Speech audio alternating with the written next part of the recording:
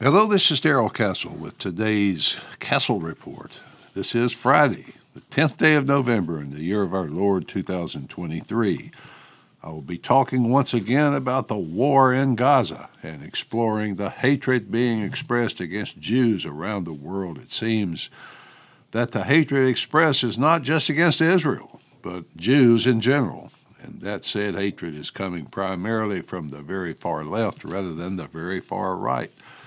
I cannot begin this report, however, without noting that today is the Marine Corps' 248th birthday, so happy birthday, Marines. Tomorrow is Veterans Day. How appropriate that days are set aside to honor those who have fought the nation's wars over the centuries, because once again we find the world at war and threatened with annihilation. Our current war is on the other side of the world, but as usual, the United States is right in the middle of it as a willing participant.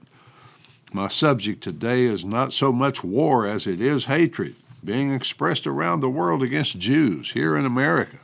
Last Saturday, tens of thousands of people marched on the White House screaming Allahu Akbar, which means God is great. Along with God is great, they screamed various vile profanities which seemed to be directed personally at President Joe Biden. They attempted to breach the White House security cordon but were denied access by armed, uniformed Secret Service and other White House security. They defaced government property by committing acts of vandalism, including spray painting and throwing blood on various monuments. To my knowledge, the government did not label this an insurrection. Thousands of people were not arrested and held in solitary confinement. To my knowledge, the FBI has not run face recognition software to identify others who may have been in Washington that day with the intent of arresting them as well. I don't know for sure whether there were more FBI informants and instigators in the protest than protesters. I'm getting a little carried away, folks. I know, because this report is about hatred of Jews, not the government's hatred of all those who object to its worldview.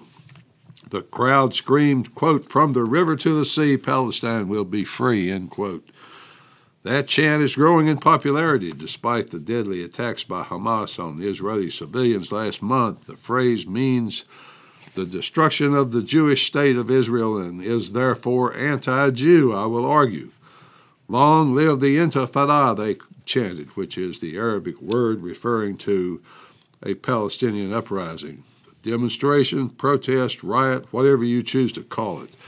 It's not even what I'm talking about, because it is easily explainable. The people in Washington last Saturday came from across the country to express support for Palestinians because they are Palestinians, or at least Middle Easterners for the most part. They are part of the massive immigration or invasion policies orchestrated by Obama and Biden administrations, but made necessary by the wars of the two Bush administrations. They also represent very clearly why other Middle East countries like Egypt, for example, refuse to admit Palestinian refugees and why they were expelled from Kuwait a few years ago. They are often trouble for the regime, and other countries know it from experience. The type of hatred those people expressed is explainable and understandable. The kind of hatred I'm really talking about today is hatred expressed by people who have no dog in this Gaza fight at all, who seem to have only a sketchy understanding of history and what is really happening currently. The Hamas assault on Israel of October 7th has provoked a surge in acts of antisemitism around the world that has awakened a repressed fear or horror in Jewish populations worldwide. Everything that happens in this world makes that problem worse. Do war crimes justify other war crimes? I will let you, my listeners, decide that for yourselves. War is not a game for gentlemen. It is instead a brutal assault on humanity. War is like Satan's joke on humanity as he laughs at the screaming support of death on both sides. The barbaric assault and murder of some 1,400 Israelis, the taking of some 200 to 250 civilian hostages are war crimes for sure. But what kind of response to that is justified? For example, last week a densely populated portion of one of the largest refugee camps in Gaza was demolished by multiple 2,000-pound Israeli bombs, killing hundreds of Palestinian civilians, most of them women and children. I saw and heard usually pro-Israel AIPAC staffer Wolf Blitzer questioned an Israeli military spokesman about the attack and the horrific loss of life. When asked if it was an Israeli attack, the spokesman said yes, it was, because there was a Hamas commander believed to be in the camp, so the attack was justified. War, as I said, is Satan's game, played by Satan's rules. I could look at any war fought in history and find more than one example of what are now called war crimes on each side. Does a war crime, including the blatant televised one I just mentioned, justify hating and persecuting individual Jews a continent away who had nothing to do with it? The answer is that, of course, it does not. But war is a convenient excuse for the hatred we are seeing today, especially, surprisingly, from young people. The FBI tells us that it is looking at violent threats made against the Jewish staff members of one of our Ivy League schools. The University of Pennsylvania, one of the 10 members of the Ivy League, home to the most respected business school in the nation, has been the home of violent extremists, apparently. No, folks, these are not white sheet-wearing Klansmen, but students at a university which only the very brightest students among us can attend. Several Jewish staff members at Penn received emails threatening violence, attacking their, quote, personal identities, end quote. The threat sparked numerous safety sweeps at the university, especially at the Jewish Center and other religious houses on campus. Campus police said they found no credible threat during the sweeps, but admitted that it was disturbing, and the atmosphere at Penn is now one of fear instead of learning. What kind of sick, diseased mind does something like this? Well, just that, folks, a sick, diseased mind. Apparently, the nation's universities have plenty of them. Penn is just the most obvious, but certainly not the only one. I've noticed that the more prestigious the college, the more elite the students, the wealthier the parents, the more privileged the whole class, the more aggrieved they appear to be. The FBI insists it is working feverishly to identify threats and the people involved. I don't have any reason to doubt that. I have a vision of Jewish kids living in fear on our campuses because of these sick people, but that appears to be our society today. That's just the way it is, I guess. Penn reacted in the usual academic way to these threats by initially supporting the pro-Palestinian demonstrators. But when they saw how serious it was, they appointed an anti-Semitic investigation committee to study the problem. Students and faculty at many colleges around the nation continue to make anti-Jewish statements publicly almost daily. Violent assaults have occurred against Jewish students at Harvard, Tulane, Concordia, many other universities.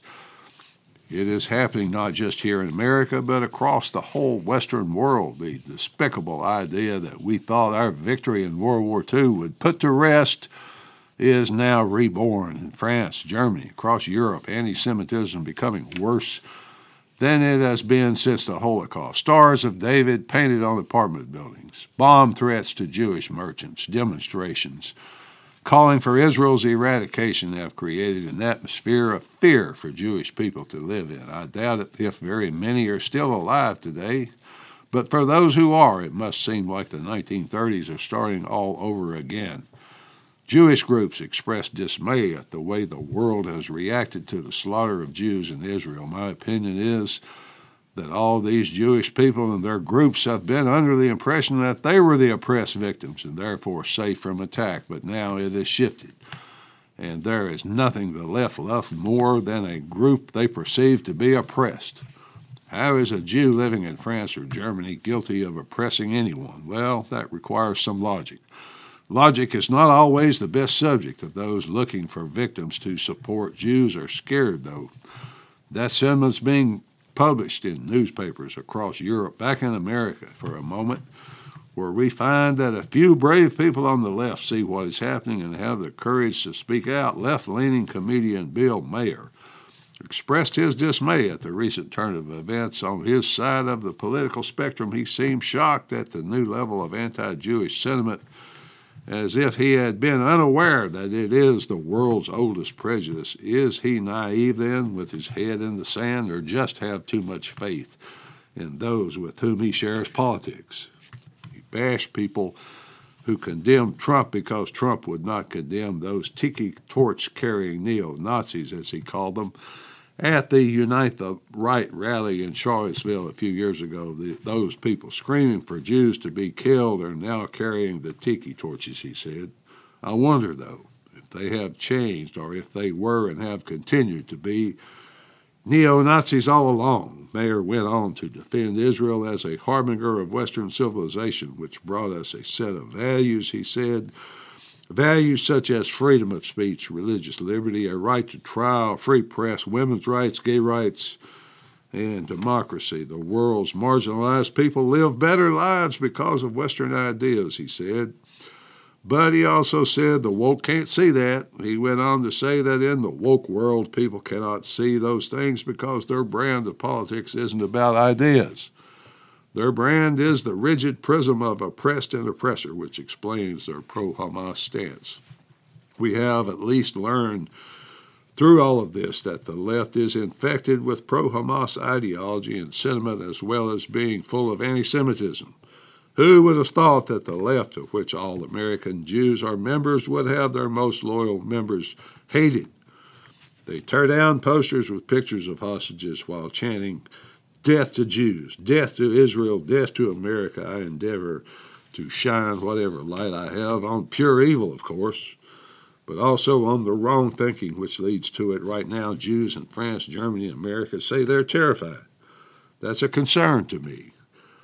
The feeling of terror is not just my imagination, because I have witnessed it firsthand. I have had it directly communicated to me. Something our brave young Ivy League students have to consider is that the Jews of today living in Israel are different from the Jews in their films they show meekly getting on the trains.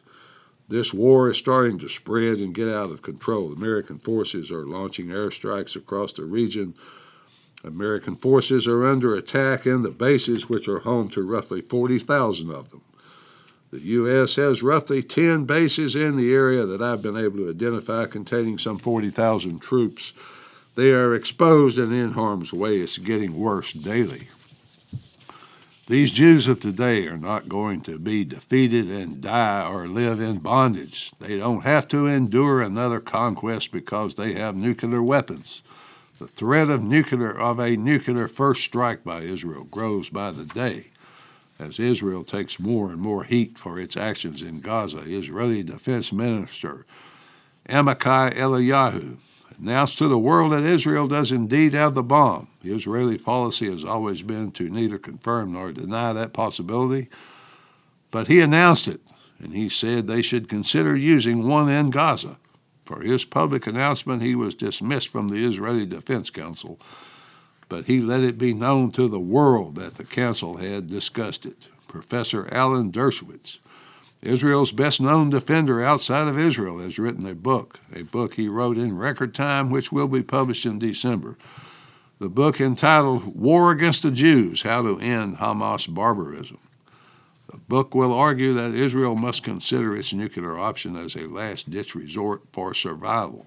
So perhaps the most famous professor in the world is advocating the unthinkable nuclear annihilation. Finally, folks, could this war be the road to Armageddon? I understand from the book of Revelation that the road runs through that neighborhood. While we're making our protests, waving our flags, we should think and understand that actions have consequences. What about the world our kids will live in and die in? I wonder if any of these people of today think about that. At least that's the way I see it. Till next time, folks, this is Darrell Castle. Thanks for listening.